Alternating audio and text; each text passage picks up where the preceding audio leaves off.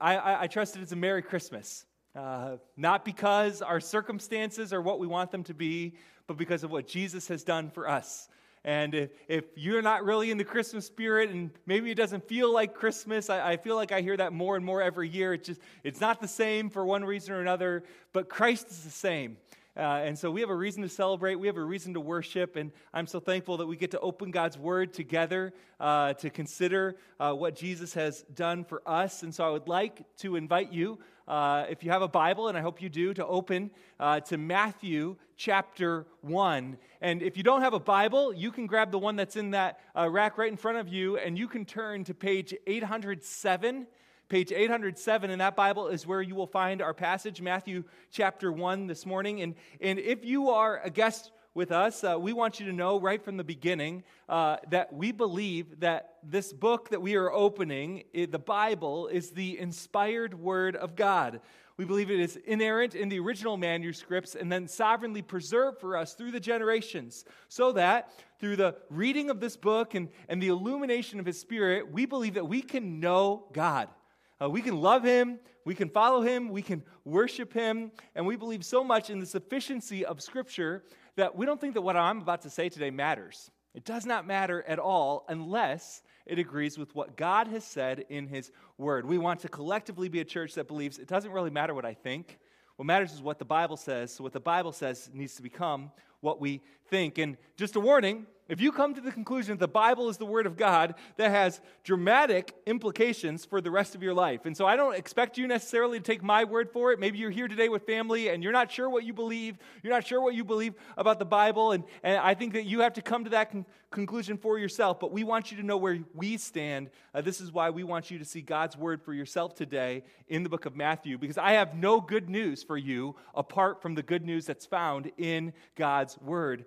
And this Advent season, we've been going through the series that we're calling Grace Appeared. And our desire for the series is that we would see and celebrate the grace of God this Christmas. We want to see it. We want to celebrate the grace of God this Christmas because it's not the works of man that brings salvation. It's the grace of God that brings salvation. And God's grace is not a theoretical concept. It is tangible. And there was evidence of God's grace all throughout human history.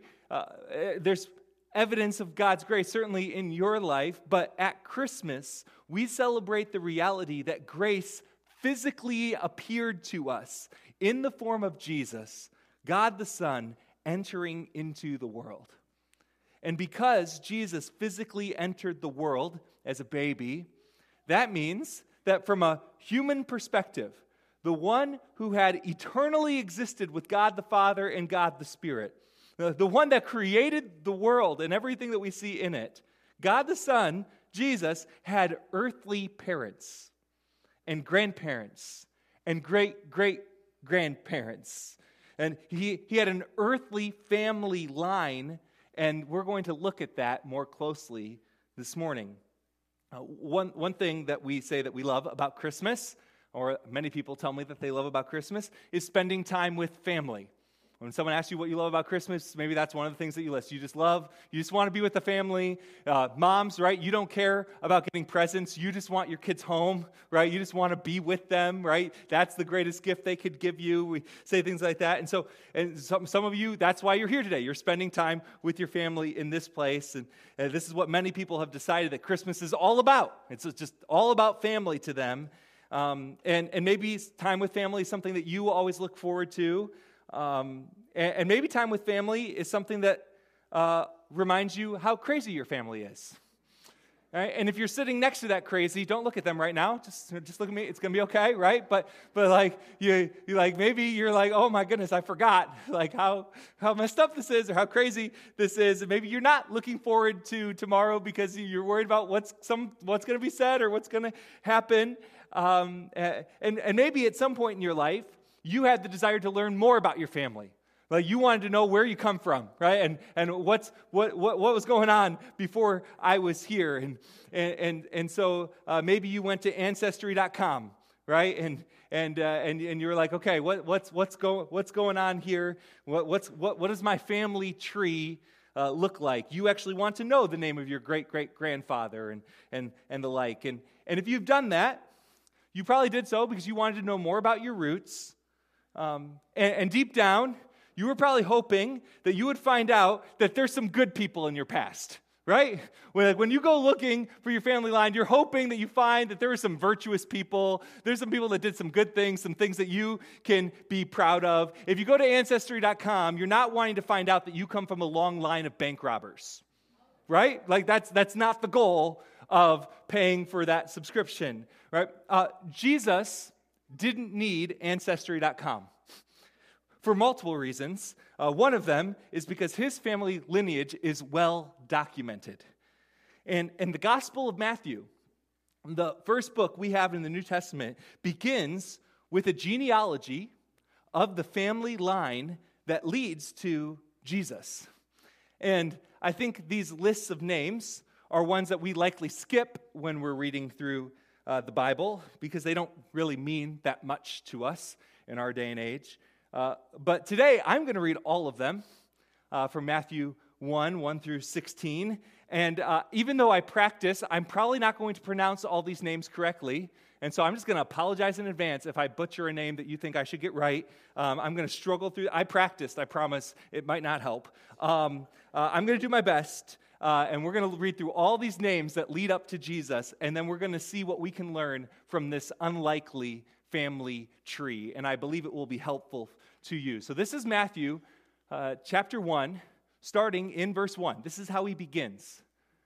The book of the genealogy of Jesus Christ, the son of David, the son of Abraham. Abraham was the father of Isaac, and Isaac was the father of Jacob, and Jacob was the father of Judah and his brothers, and Judah the father of Perez, and Zerah by Tamar, and Perez the father of Hezron, and Hezron the father of Ram, and Ram the father of Amminadab, and Amminadab the father of Nahshon, and Nahshon the father of Salmon, and Salmon the father of Boaz by Rahab, and Boaz the father of Obed by Ruth, and Obed the father of Jesse, and Jesse the father of David the king. I know that one.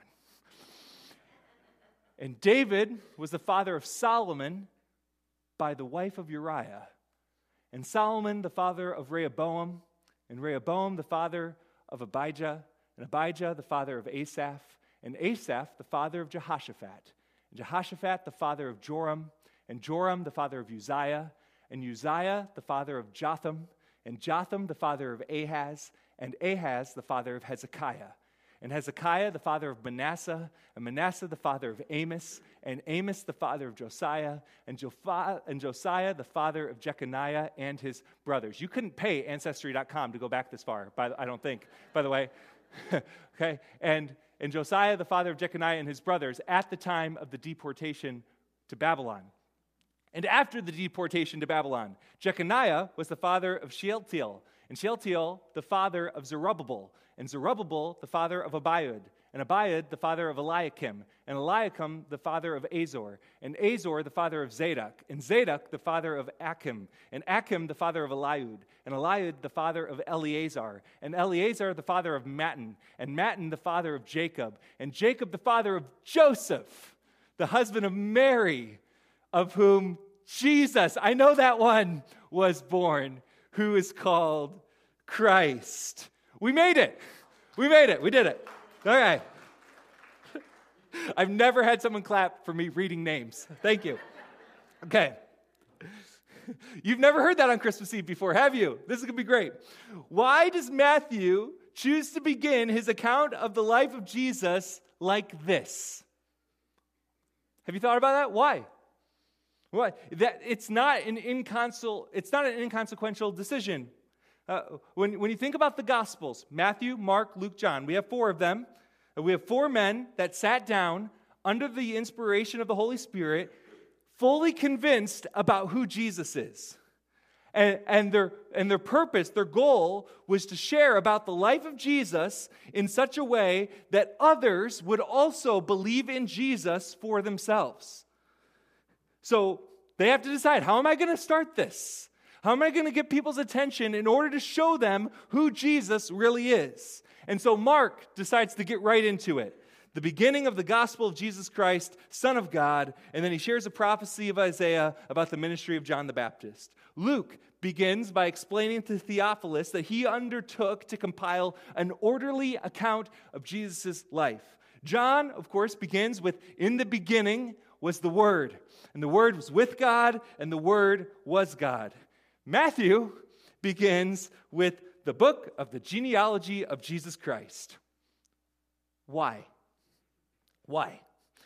There are many potential answers to that question, but this morning we're going to focus on three truths that we should see revealed in this list of names that we call a genealogy. And I'm trusting that this list is going to mean a whole lot more to you than it ever has after this morning. There's so much here that I love. And the first truth that you need to know that Matthew's genealogy reveals is the kingship of Jesus. The kingship of Jesus. This was the purpose of Matthew's entire gospel, to reveal that Jesus is the promised king. Matthew sat down with that purpose in mind. I want people to know that Jesus is the promised king. He is the rightful heir to the throne of David. When Jesus was on earth, many of his teachings were revealing what the kingdom is like.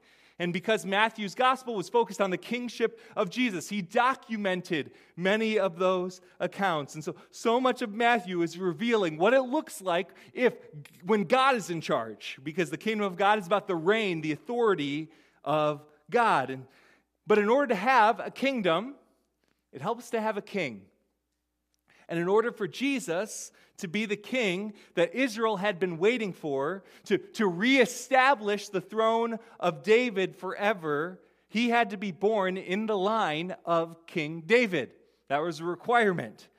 So Matthew is writing to this primarily Jewish audience who knew the prophecies about the Messiah given in the Old Testament, that the one who would come would establish the throne of his father David forever. That's Isaiah 9:7, of the increase of his government and of peace there will be no end on the throne of David and over his kingdom, to establish it and uphold it with justice and with righteousness from this time forth and forevermore.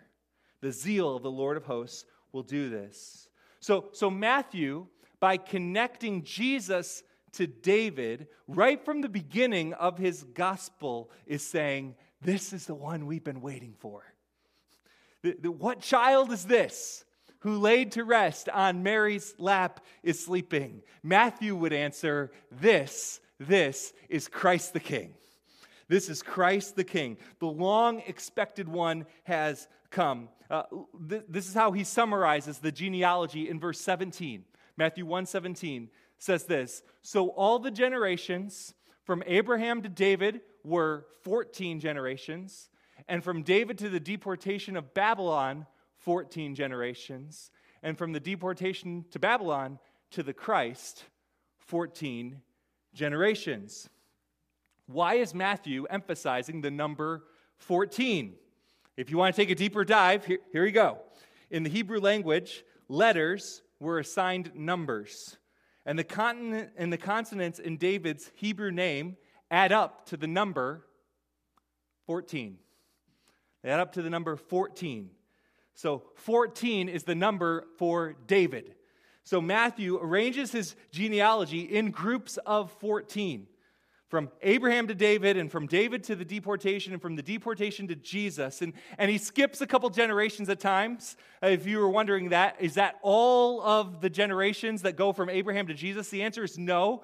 They didn't intend to include every single name. That was normal in constructing genealogies. His original audience probably knew some of the names that he skipped, even though we don't. And Matthew organized it in such a fashion to emphasize the number 14, because he wanted them to know this is the heir to the throne of David. This is the king.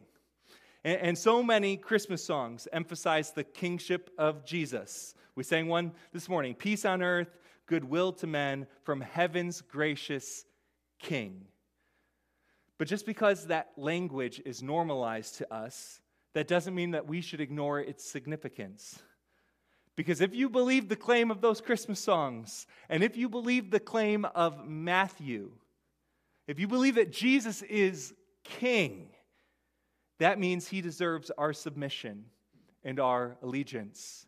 I would contend that there is no bigger decision you could make than deciding whether you believe whether Jesus is truly King. Do you believe that he's truly King? There's no better decision you can make this Christmas and every day than to submit to his authority as King in your life. Matthew's genealogy was intended to show the kingship of Jesus. It also neatly summarizes for us the history of Israel.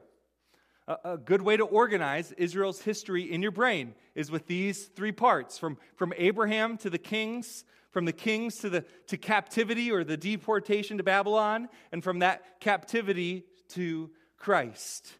A couple weeks ago, we looked at where this story begins with God's gracious covenant to Abraham. He promised to make a great nation out of Abraham's descendants, to give them land and to eventually bless all the nations of the earth through the line of Abraham.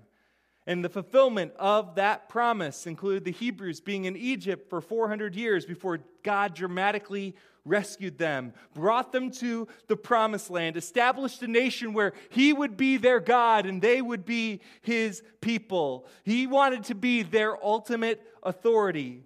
The nation of Israel wasn't intended to be built around a palace with a king. It was built around a temple where God's earthly presence dwelled. He didn't want them to have human kings like the other nations. God intended for them to be unique. But in their rebellion, Israel wanted to be like everyone else. They wanted to have kings like everyone else. And so that leads to the second section of this genealogy with the kings of Israel. Some who did what was right in the eyes of the Lord, but many more who did what was evil in the eyes of the Lord. And desiring power quickly led to the nation being divided into the northern and southern kingdom. And both Israel and Judah eventually succumbed to idolatry. And their spiritual fall led to their physical fall, capped off with Judah falling captive to Babylon. That's what Matthew references here to begin the third section of this genealogy. And that encompasses over 580 years before we get to Christ, during which you have these prophets like Isaiah who foretold of a future restoration despite the captivity they were entering into, that there would be a future king who would come to redeem. Hope was not lost. And even in the time when God was silent, he was still preserving David's line. He was keeping his promises, not because his people were faithful, but because God is faithful. Not because his people deserved his blessing, but because God is gracious, and he doesn't give us what we deserve. Which leads to the third, and from my perspective, the most significant truth that we find in this genealogy, which is this: the redemption of history. The redemption of history. Did you notice as I was reading that long list of names that there were some that weren't like the others? There were some that sort of stick out like sore thumbs, especially if you're familiar with genealogies, and I would say they stick out intentionally so, because a genealogy is usually a father-son list. It's usually a father-son list. This man was the father of this man, who was the father of this man, who was the father of this man. That's the way that they were. And so if you are focusing on the royal lineage of Jesus and going even beyond the kings, beyond David, and tracing him all the way back to Abraham, it makes sense that you would be listing especially the kings that were part of his family tree. But 4 times Matthew briefly interrupts this flow of father to son to insert some moms into this genealogy. And he specifically chooses to insert Tamar and Rahab and Ruth and the wife of Uriah, Bathsheba. And those names intentionally bring attention to some stories that are not ones you would expect to be brought up when you are announcing the arrival of the promised Messiah. I just want to warn you that these are not all good tidings of great joy for all the people type stories that Matthew is bringing up here. These are some of the family embarrassments that you try to hide and to tell no one to mention again, especially not at Christmas time. The story of Judah and Tamar is in Genesis 38, and I promise you, it is not in a single book of Bible stories for kids. Not a single one. Not a single one. Because from a human perspective, what unfolds in Genesis 38 is a complete broken disaster. The one-sentence version is that Tamar disguised herself as a prostitute and had a child with Judah, who was her father-in-law. Matthew, what are you doing? Why are you bringing this up now, right? This is about the birth of Jesus. This is about Jesus being king. Why are you bringing up the messy stuff? Why don't you just leave that in Genesis? And by the way, Judah was one of the sons of Leah, the wife of Jacob, that Jacob didn't even want to be his wife, right? And he loved Rachel, and his prized son was Joseph, who his brothers, including Judah, had hated so much that they sold him as a slave to Egypt. And so if you need to feel better about your family this weekend, read the book of Genesis. You'll feel so much better. If you have a really bad Christmas, just go home and you'll feel so much better. Read the book of Genesis. It's wild. It's crazy. It's a complete mess. And Matthew is not ignoring it. He's not shying away from it. He's leaning in. He's let's talk about this. Let's bring this up right now. He's intentionally reminding his Jewish readers how bad it was. So in verse 2, he says, "And Jacob was the father of Judah and his brothers." You know, the brothers that hated their brother so much that they sold him into slavery. Remember that? Remember how our ancestors ended up in Egypt? Remember how bad that was? And then he goes on. And in verse 5, he says that Salmon, the father of Boaz, by Rahab. Who is Rahab? Rahab was a Gentile. She was a Canaanite who lived in the land that God had promised to Israel. And by the way, she was also a prostitute. And you can read about her story in Joshua chapter 2. And she hid two of the Israelites who had come to spy out the land of Jericho because she had heard the stories about God delivering Israel from Egypt. And she believed that he had given them this land, her land.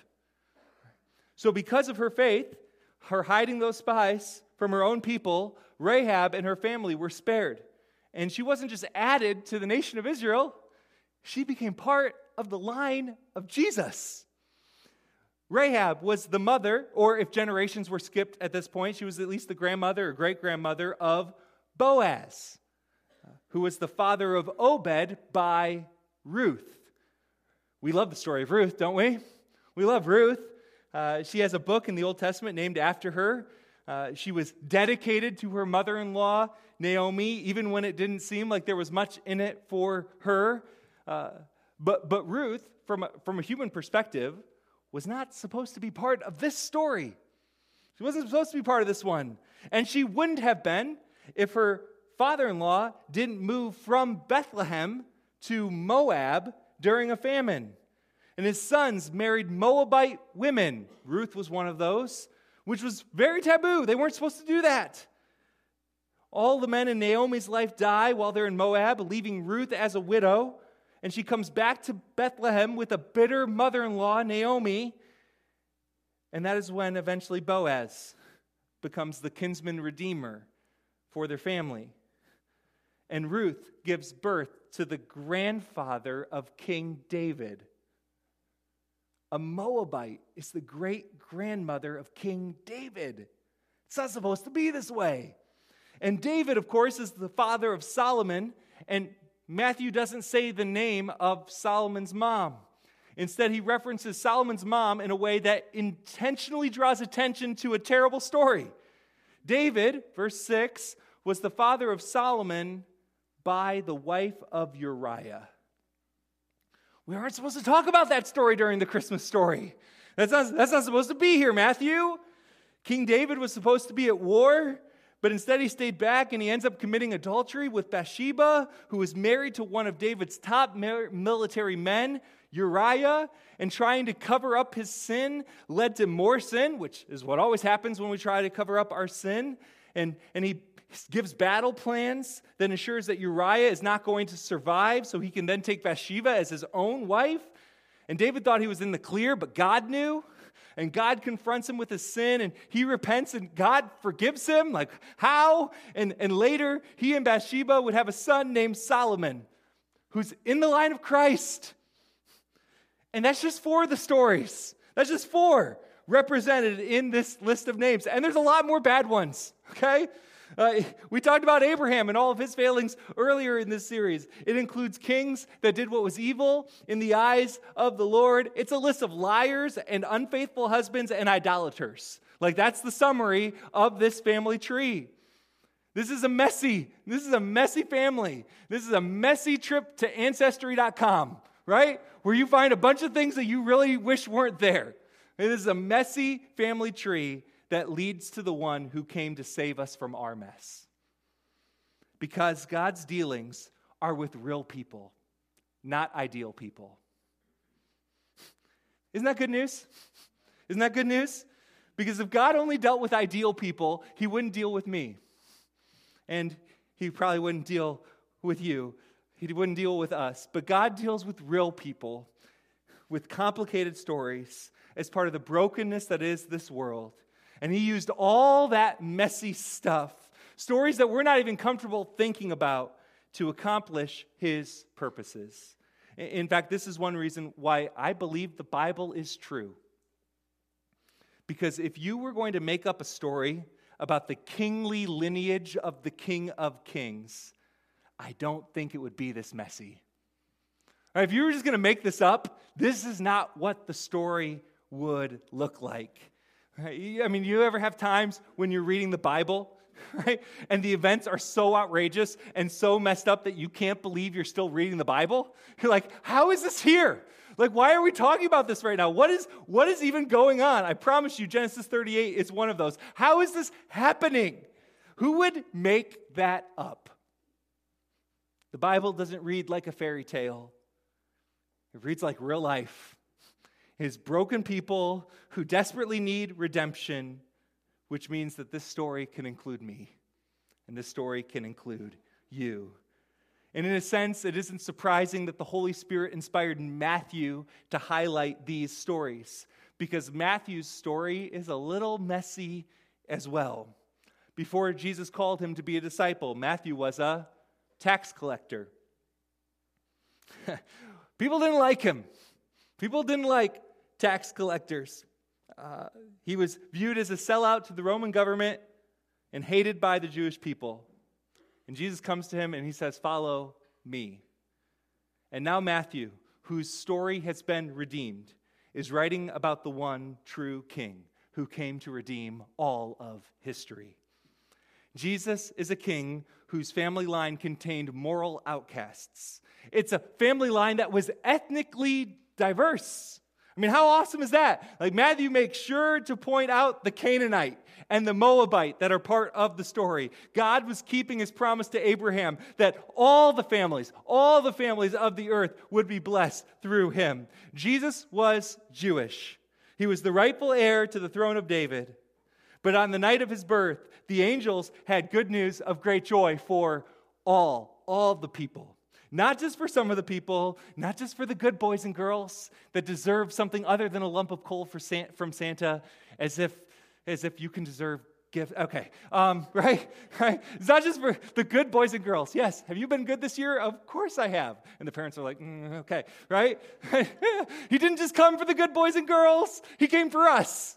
He came for us. This is the good news of great joy for all the liars and for the murderers and for the adulterers and the idolaters and for the poor and the oppressed, for those with an embarrassing family history, or even for those who are the embarrassing family history. This was for ceremonially unclean shepherds. This is for Gentile magi in the east. This is for Tamar and Rahab and Ruth and Bathsheba. For unto you is born this day in the city of David a Savior who is Christ the Lord. This is the gospel. This is the gospel. God did not design this world broken.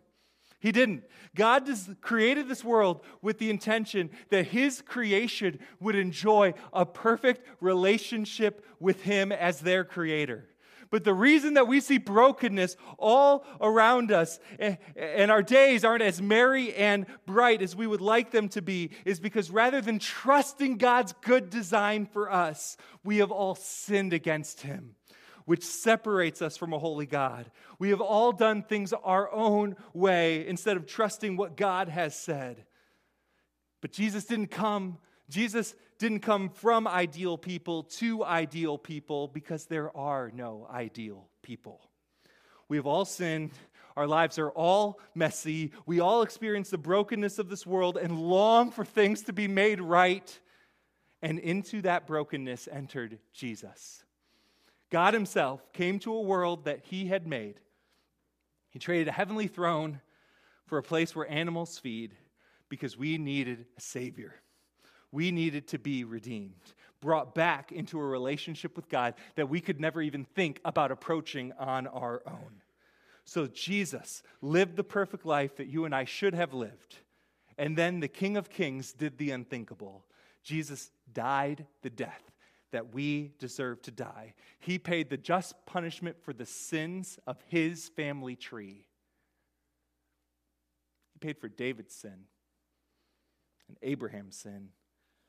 He paid for the sins of my family tree and your family tree in His death on the cross. But that's not the end of the story. He rose from the dead. He conquered sin and the grave. He ascended into heaven, promising to return to establish His throne as king forever. And here's the invitation for everyone. Good tidings of great joy for all the people. You can have access to the eternal kingdom of God. If you come to the end of yourself and place your faith in the perfect life, sacrificial death, and victorious resurrection of Jesus, if you say, I believe that Jesus is king and I need Him to be the king of my life, no matter what you've done, no matter your family story, no matter the shame, guilt, and regrets that you carry with you today, I want you to know that all of your sins can be forgiven. The righteousness of Jesus can be credited as your righteousness. You can become part of the eternal kingdom of God. And here's what I would submit. If you think about your story and you think you're doing pretty good, and you would, if you were being honest today, and you would honestly say, I don't really think I need a Savior, then the story of Christmas is probably always going to be insignificant to you. But if you look at your life and you say, I know I need a Savior. I know I can't do it on my own. I know that something's missing. I know I can't be good enough. Then I have good news of great joy. That's for all the people. All the people. Because on a real day, in a real place, from a real messed up family, a Savior for all people was born, and His name is Jesus. And I don't know what your family history is like. I don't know what sin, guilt, or shame you're dealing with as you sit here today. Maybe you don't think you need a Savior. Maybe you think you're so bad you can't be saved. But here is what Matthew chapter 1 is telling me. That if messed up people can lead to Jesus, then messed up people can follow Jesus. Right? If messed up people can lead to Jesus, then messed up people can follow Jesus. If Jesus can redeem these stories, feel free to read them sometime. They're crazy. If Jesus can redeem these stories, that means He can redeem your story. He didn't come to say that we are great just the way we are. He came to transform us from the inside out, if we would just place our faith in who He is instead of what we have done. That's the good news of Christmas. Amen, church? Let me pray for us. Heavenly Father, thank You that the Bible does not read like a fairy tale. It doesn't read like these perfect, privileged people. It's a mess. We read it and we can't believe that you would use some of the people that you chose to use. But I pray that we would see your grace in this Christmas story. That it's not about what we deserve. It's not about what we've earned. It's not about coming from this perfect family. Because if messed up people lead to Jesus, messed up people can follow Jesus. And so I pray that you would open eyes today to see who Jesus truly is. The one who came into our brokenness to redeem us, to heal, to transform from the inside out. You don't say that we're great the way we are, but you promise that you can transform who we are into the likeness of yourself. And I pray that if there's anyone here today that they've never accepted that gift of grace, they've never accepted the gift of Jesus, that today would be the day that they receive the greatest gift that they can ever receive, that they would receive your forgiveness, the righteousness of Jesus credited to their account, part of the eternal family of God, not because of what they have done, but because of their faith of what Jesus has done. So thank you, Jesus, for being our rescuer, for being our redeemer. Thank you for being our Emmanuel. God is with us, despite our sin and our failures. I just want to praise you today. In Jesus' name, amen.